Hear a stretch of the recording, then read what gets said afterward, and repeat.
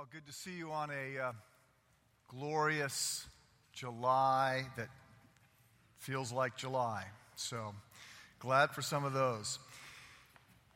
This fall, we will begin a series, technically in September, entitled Seven. And it's a series on temptation. Seven is named after the seven deadly sins, which is a list that was compiled by the Egyptian desert fathers about 2,000 years ago. It's not found in the Bible as a list. Each of the seven deadly sins or seven cardinal vices are in Scripture, but the list itself was pulled together initially by this desert father called Evagrius Ponticus, who came up with what he called the 8 evil thoughts. His list was modified, at least ordered, by one of his students, John Cassian, who sort of assembled it from carnal sins like gluttony and lust through more spiritual sins like envy and pride. A couple hundred years later, Gregory the Great modified the list. He felt like 7 was the biblical number, so he had to get it down from 8 to 7. And then not quite 1,000 years after that, St. Thomas Aquinas tweaked the list again. This fall, we will be looking at the definitive list of 7 deadly sins. And I say definitive because these are the 7 sins that were reported on in the 95 movie Seven, starring Brad Pitt and Gwyneth Paltrow. Pride, greed, envy, anger, sloth, gluttony, and lust. In all fairness, the lists are not that significantly different. There is a little bit of confusion around the concept of sloth. Evagrius Ponticus listed it as sadness. And it was sort of an emotional and spiritual lethargy or apathy that you might say was depression. The word that Gregory the Great sort of took that out and put in laziness, which then gets translated by the King James Version being a sluggard. It's just not quite right. The great word would be acedia, but nobody knows what acedia means yet. You will if you come to the series, but so there's a little confusion around that, and then there's also a little confusion around pride. Gregory the Great took pride out of the list and replaced it with vainglory, which is being concerned with your image and wanting to be respected, wanting a lot of celebrity and accolades, whether you deserve them or not.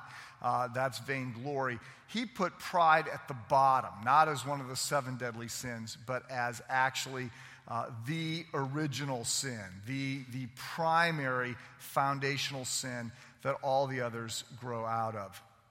Now, I'm aware that having heard this list, some of you may be thinking that you could do better. You hear, pride, greed, envy, anger, sloth, lust, and gluttony, and you think, really? Someone's going to list the 7 deadly sins, and they include sloth and gluttony. We leave murder, rape, racism, genocide off the list, but add supersizing our meal at McDonald's and hitting the snooze button on Monday morning. That seems a little odd. Furthermore, you might state that your most frequent sins don't show up on the list.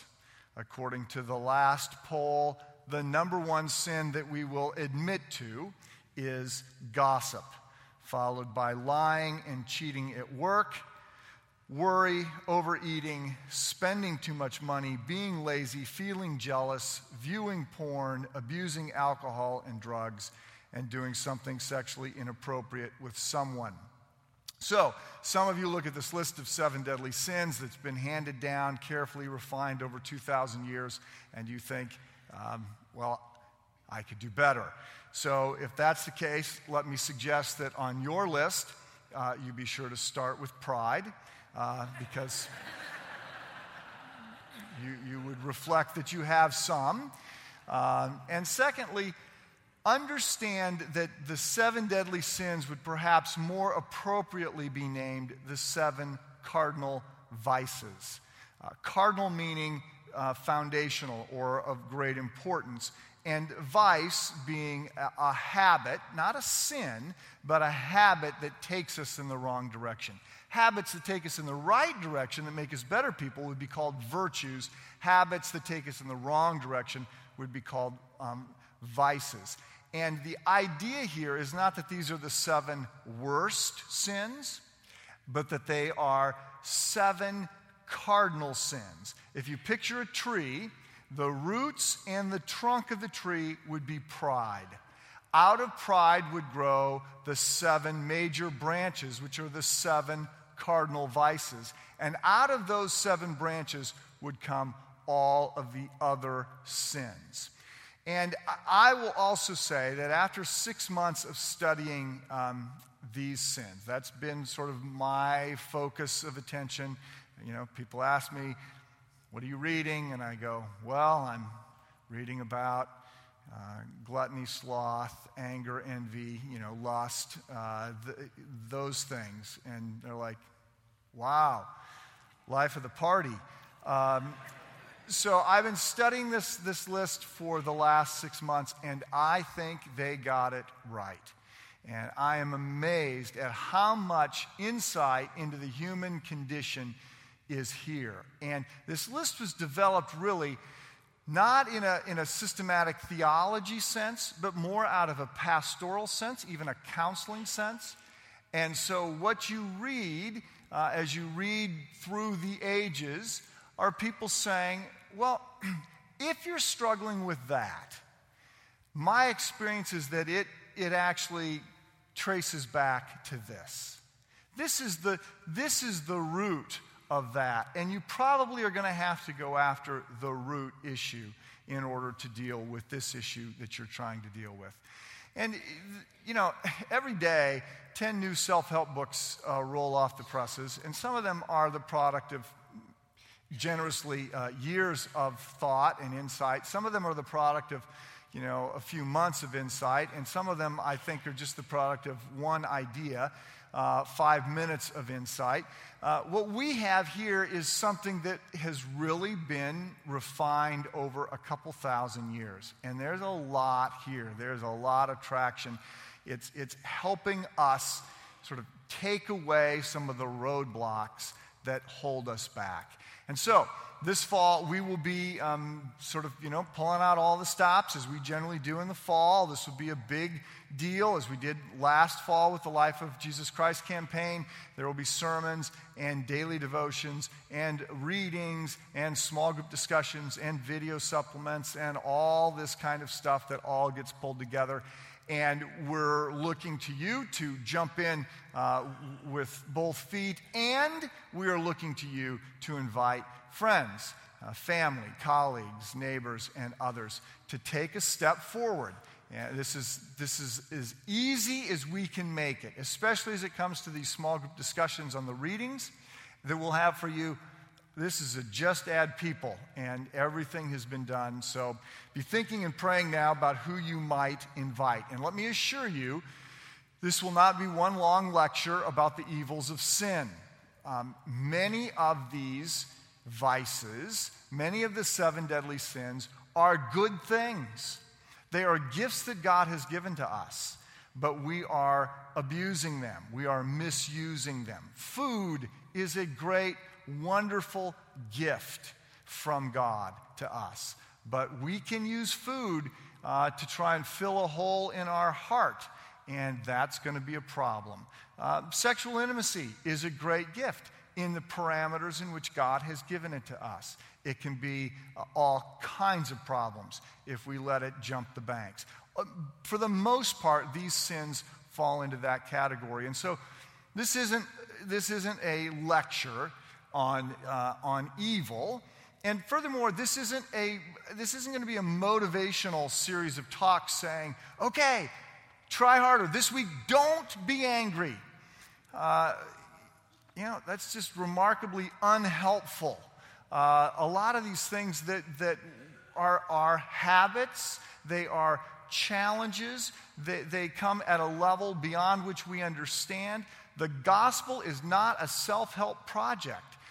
We don't get better simply by trying harder. At the most fundamental levels, right? It is a process of spiritual transformation that is aided by the Spirit of God. But there are things we can do for that to happen, and there are things that we can stop doing to keep that from happening. And this series will be sort of honing in, looking at what the church has learned over the last couple thousand years. And it all comes out of this passage that we're looking at today, the temptation of Christ in the wilderness. And so I want to read that for you again. I was going to play a clip out of the Bible series that came out this last year. I didn't watch it when it came out. I did watch it this week, and I was reminded of what I'd heard on the news, that in this particular clip, many people believe that Satan looks remarkably like President Obama. And that is not helpful for us. And so I didn't want to head down that path in any sense today. So rather than play it, I am going to read it again for you. Luke chapter 4, beginning with verse 1. Jesus, full of the Holy Spirit, returned from the Jordan and was led by the Spirit in the desert, where for 40 days he was tempted by the devil. He ate nothing during those days, and at the end of them he was hungry. The devil said to him, "If you're the Son of God, tell this stone to become bread." And Jesus answered, "It's written, man does not live by bread alone." The devil led him up to a high place and showed him in an instant all the kingdoms of the world. And he said to him, I will give you all their authority and splendor, for it has been given to me, and I can give it to anyone I want to. For if you worship me, it will all be yours. Jesus answered, "It is written, worship the Lord your God and serve him only." The devil led him up to Jerusalem and had him stand on the highest point of the temple. "If you're the Son of God," he said, "throw yourself down from here, for it is written, he will command his angels concerning you to guard you carefully. They will lift you up in their hands so that you will not strike your foot against a stone." And Jesus answered, it says, "Do not put the Lord your God to the test." When the devil had finished all this tempting, he left him until an opportune time. So what we're told here is that, sort of still wet from his baptism, Jesus is led by the Holy Spirit out into the desert to do combat against evil. He is led there by the Spirit for 40 days of fasting and praying and toe-to-toe, hand-to-hand battle. The 40 would jump off the page for a first century reader for several reasons. First of all, Moses and Elijah, so the law and the prophets, both had 40-day fasts. And additionally, the desert that Jesus is heading into is part of where the nation of Israel under Moses wandered around, living for 40 years when they refused to enter the promised land. So there's a sense in which Jesus is the new Israel, a new and better Israel. The other thing that would be immediately obvious to a first century reader is that this test of Jesus is sort of Garden of Eden take two. On the one hand, you have Adam with a companion in paradise, all his needs met, failing. And on this hand, you have Jesus by himself in a barren wilderness, weak by fasting, passing the test. Right? This is a replay in one sense. And what we see here is that Jesus does what no one else had done. Not Adam, not Abraham, certainly not Israel. Jesus passes the test that others have failed. Now, theologians write at great length about this passage. A whole lot is looked at in terms of the nature of the temptations. And again, as I mentioned with the 7 deadly sins, a lot of these things are not bad in themselves. Satan says, turn this rock into bread. Well, a little while later, Jesus is going to multiply the fish and the loaves, right? He's going to multiply bread. There's nothing wrong with bread, and there's nothing wrong with Jesus using his powers to make bread. But this is wrong because the nature of this temptation is one that would have Jesus worshiping Satan, and additionally would suggest to Jesus that there is a path forward that doesn't include the cross. So theologians look at this. They look at the passages that Jesus quotes in rebuffing Satan. They look at what might have happened and talk about what might have happened had Jesus failed. There's a lot here. The big point, right? The main point of this passage, the reason Luke includes it, is the same reason Luke has included everything else up to this point. It is to tell us, it is to remind us that this one who we are going to be listening to teach, this one we're going to be following, is not like us. Right? He's better than we are. He is greater. He is more holy. He is different than we are. He does things that no one else has been able to do. Everything around the announcement of his birth was unique. The virginal conception makes him unique. The testimonies of those closest to him, Zechariah and Elizabeth and Mary, Simeon and Anna, all testify. He's different. Right? The testimony of John the Baptist, it says, I'm not worthy to get close to him. The voice of God speaking out of heaven, you are my son with whom I am well pleased. This is the Son of God. The genealogical record, this person is different. He's qualified. He fulfills the profile of the Savior of the world. He is a descendant of David, but he's also a descendant of God. He is the Son of God. All of these things, and now this, him doing what no one else has done, right? Defeating evil, rebuffing temptation, remaining pure. This is another piece in the case that Luke is building to say, follow this man. There's no one like him. He is the Savior. He is the Son of God. He is worthy of our worship. Listen to what he teaches. You will not do better, ever, than Jesus. So the case is being built, and this is another piece of the puzzle. The main thing is always to keep the main thing the main thing. The Gospel of Luke is written to persuade us to believe that Jesus is the Son of God and the Savior of the world, and to put our faith in him. Now, additionally, there are two other significant points that I want to be certain that are clear before we come to this table of communion this morning. The first is I want to try and steer your small group discussion away from a theological cul-de-sac that you could spend all your time in.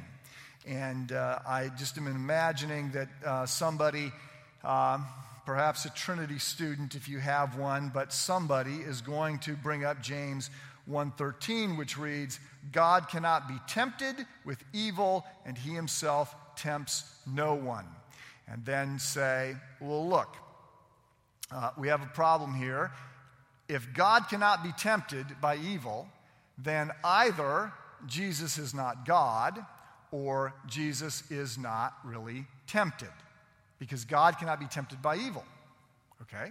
So Jesus is either not God or he's not tempted. Round and round you will go in this discussion. So let me just give you the short Cliff Notes answer. If you want the long answer, if you want the whole answer, then you can go down the street to Trinity and sign up for a class in theology there and get everything that you would like on this topic. I'm just going to give you the Cliff Notes, a couple points. One, Jesus is God, right? That's the whole purpose of the book. That's why Luke is writing the Gospel of Luke. That's what Jesus claims. That's why they put him to death. It's a big point. Jesus is God and fully man. Second, Jesus really is tempted here, as it reports in Luke 4 and as it reported in Hebrews and other places, right? He was tempted like us in every way, except he remains without sin. How do we put these passages together? Well, it hinges on the unique dual nature of Christ. Right? He is one person, but he has two natures, fully God and fully man. Right? This is what gets covered in the Chalcedonian definition that is tacked on to the Nicene Creed. We've looked at this. We've repeated this creed as a congregation on many occasions in which we talk about these dual natures of Christ. We cannot comprehend this. I mean, it's a mystery. We can't wrestle it down and fully understand it. But what we know is that Jesus was eternally God, the Logos, always existed as God. At the incarnation, right, he adds humanity to deity. It is, in some sense, a demotion. Right? He gets less by becoming more. He adds humanity to deity. He becomes part of the creation. He does that in order to live among us, to teach, to die in our place.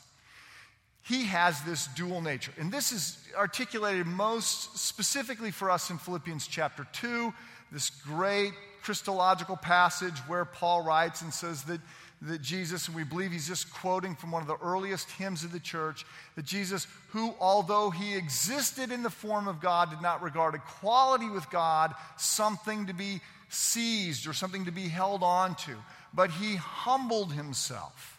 And became less. He became one of us, and not just a man, but a slave, and not just a slave, but a slave that would go to his death, and not just his death, but death on a cross, right? This whole Jesus just keeps stepping down. Well, what we're told then is Jesus exists with the Father, has all the glory and honor due God in heaven. But he doesn't hold on to that. He does not consider that something that he's got to cling to. He lets go of some of that as he becomes one of us. And here's what we can't understand. He is able, while remaining fully God, to put some of his divine attributes on the shelf and not access them. And so he can live a life just like you or me. Right? He can know fully what it's like to be human. We're told, God cannot grow tired, but Jesus grows tired. Right? Jesus as God cannot grow tired, but Jesus as a man can and does grow tired. Jesus as God can't die. God can't die, but Jesus as a man can die and does. Right? God can't be tempted by evil. Jesus as God can't be tempted by evil, but Jesus as a man can and is tempted. He is tempted in every way that we are. Remarkably, Jesus doesn't use his divinity. He doesn't use his divine powers to his own benefit. Right? He will multiply food to feed other people. He doesn't do that for himself here. He will use his powers to heal and relieve the suffering of other people. He doesn't do that to relieve his suffering here. Right? Jesus will do things, will use his attributes, his divine attributes, to help other people. He doesn't do that for himself. He knows what it's like to be one of us fully in every sense. And part of that is to be tempted. So, don't spend too much time in your small groups talking about the deep theological conundrums here. Understand, God is greater than we are. We cannot comprehend an infinite God. You can't pour the Pacific Ocean into a coffee cup. It doesn't fit, right? There are things about God that we're not going to get.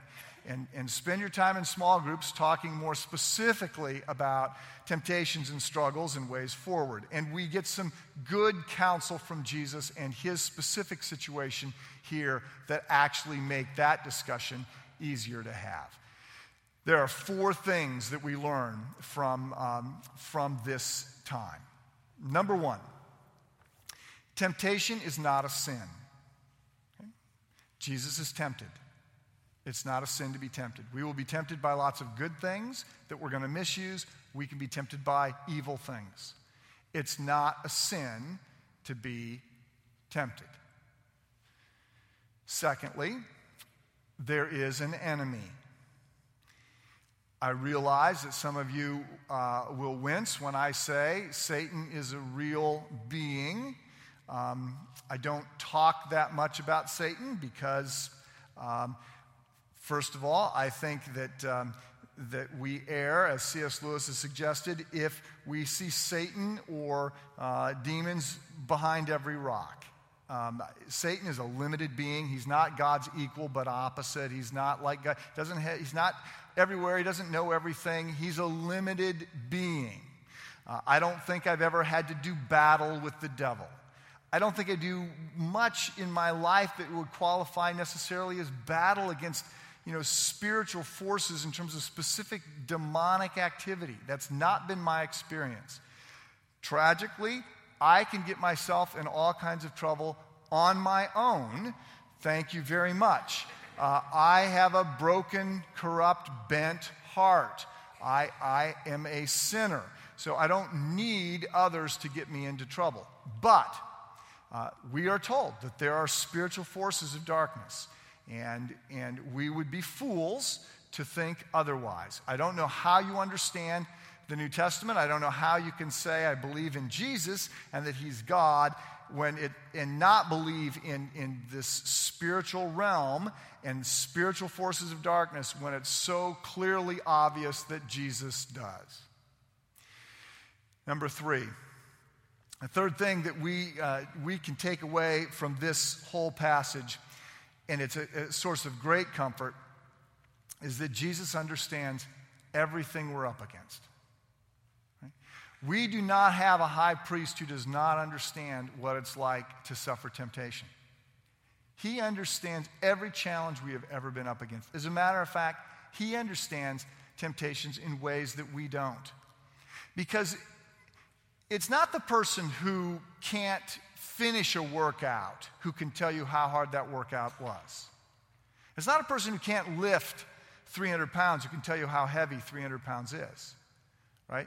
It's somebody who actually completes the workout. It's somebody who lifts 300 pounds. They know what it's like. The temptation that Jesus faces goes beyond the temptation that we've faced because at some point we tap out, right? We give up. We fall. And the only way we know how hard, how difficult temptation would be to never give in to it. Jesus never gave in. He understands in a way we don't what we're up against. And he makes intercession for us even now in heaven as our advocate with the Father. And then finally, a fourth takeaway is that the only one to get this right, the only one not to cave in, has one tool that he uses very effectively in his battles with evil. It's the scripture that he's memorized. Right? Jesus quotes out of Deuteronomy. The one whose very words are the words of God counters evil by quoting out of the Old Testament books that he has memorized. Right? Can you quote out of Deuteronomy? Can you find Deuteronomy? Right? So clearly, I would offer testimony to this. My experience is that in times of great testing, trial, temptation, frustration, the two things that provide the most comfort and relief and forward progress for me are scripture that I have memorized and friends. Those are the two things that are most likely to keep me moving forward, developing virtues as opposed to falling into vices. Well, as I said, we are going to look at all of this in much greater detail when we come to September and the Series 7. Right now, we have an opportunity to come again to this table. And I want to be certain that we understand the main point, right? The main point of Christ's temptation is that we have yet another confirmation that Jesus is God. He's the Savior of the world. He's the Messiah. He is worthy of all honor and worthy of worship. And Jesus not only, right, lives a perfect life. He not only fulfills the law. He not only qualifies to be our Savior. He then takes your sin and my sin upon himself and dies on the cross to pay our moral debt, that we could be justified, forgiven, redeemed, adopted into the family of God. And so we come again to this table to remember and celebrate the death of the one who got it right, the Son of God, Jesus our Lord. As those who are going to distribute the communion elements come forward, let me state, as I do on every occasion when we come to this table, that the communion table at Christ Church is open.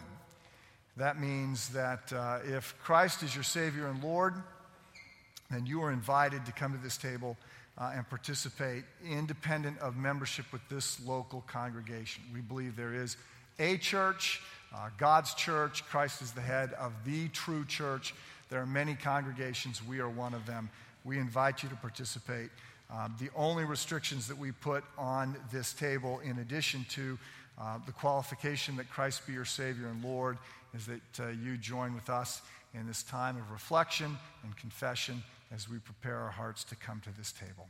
So I'm going to pray for us. We'll distribute the bread and the cup. Please take both, hold on to both, and I'll come back up to lead us in taking them together.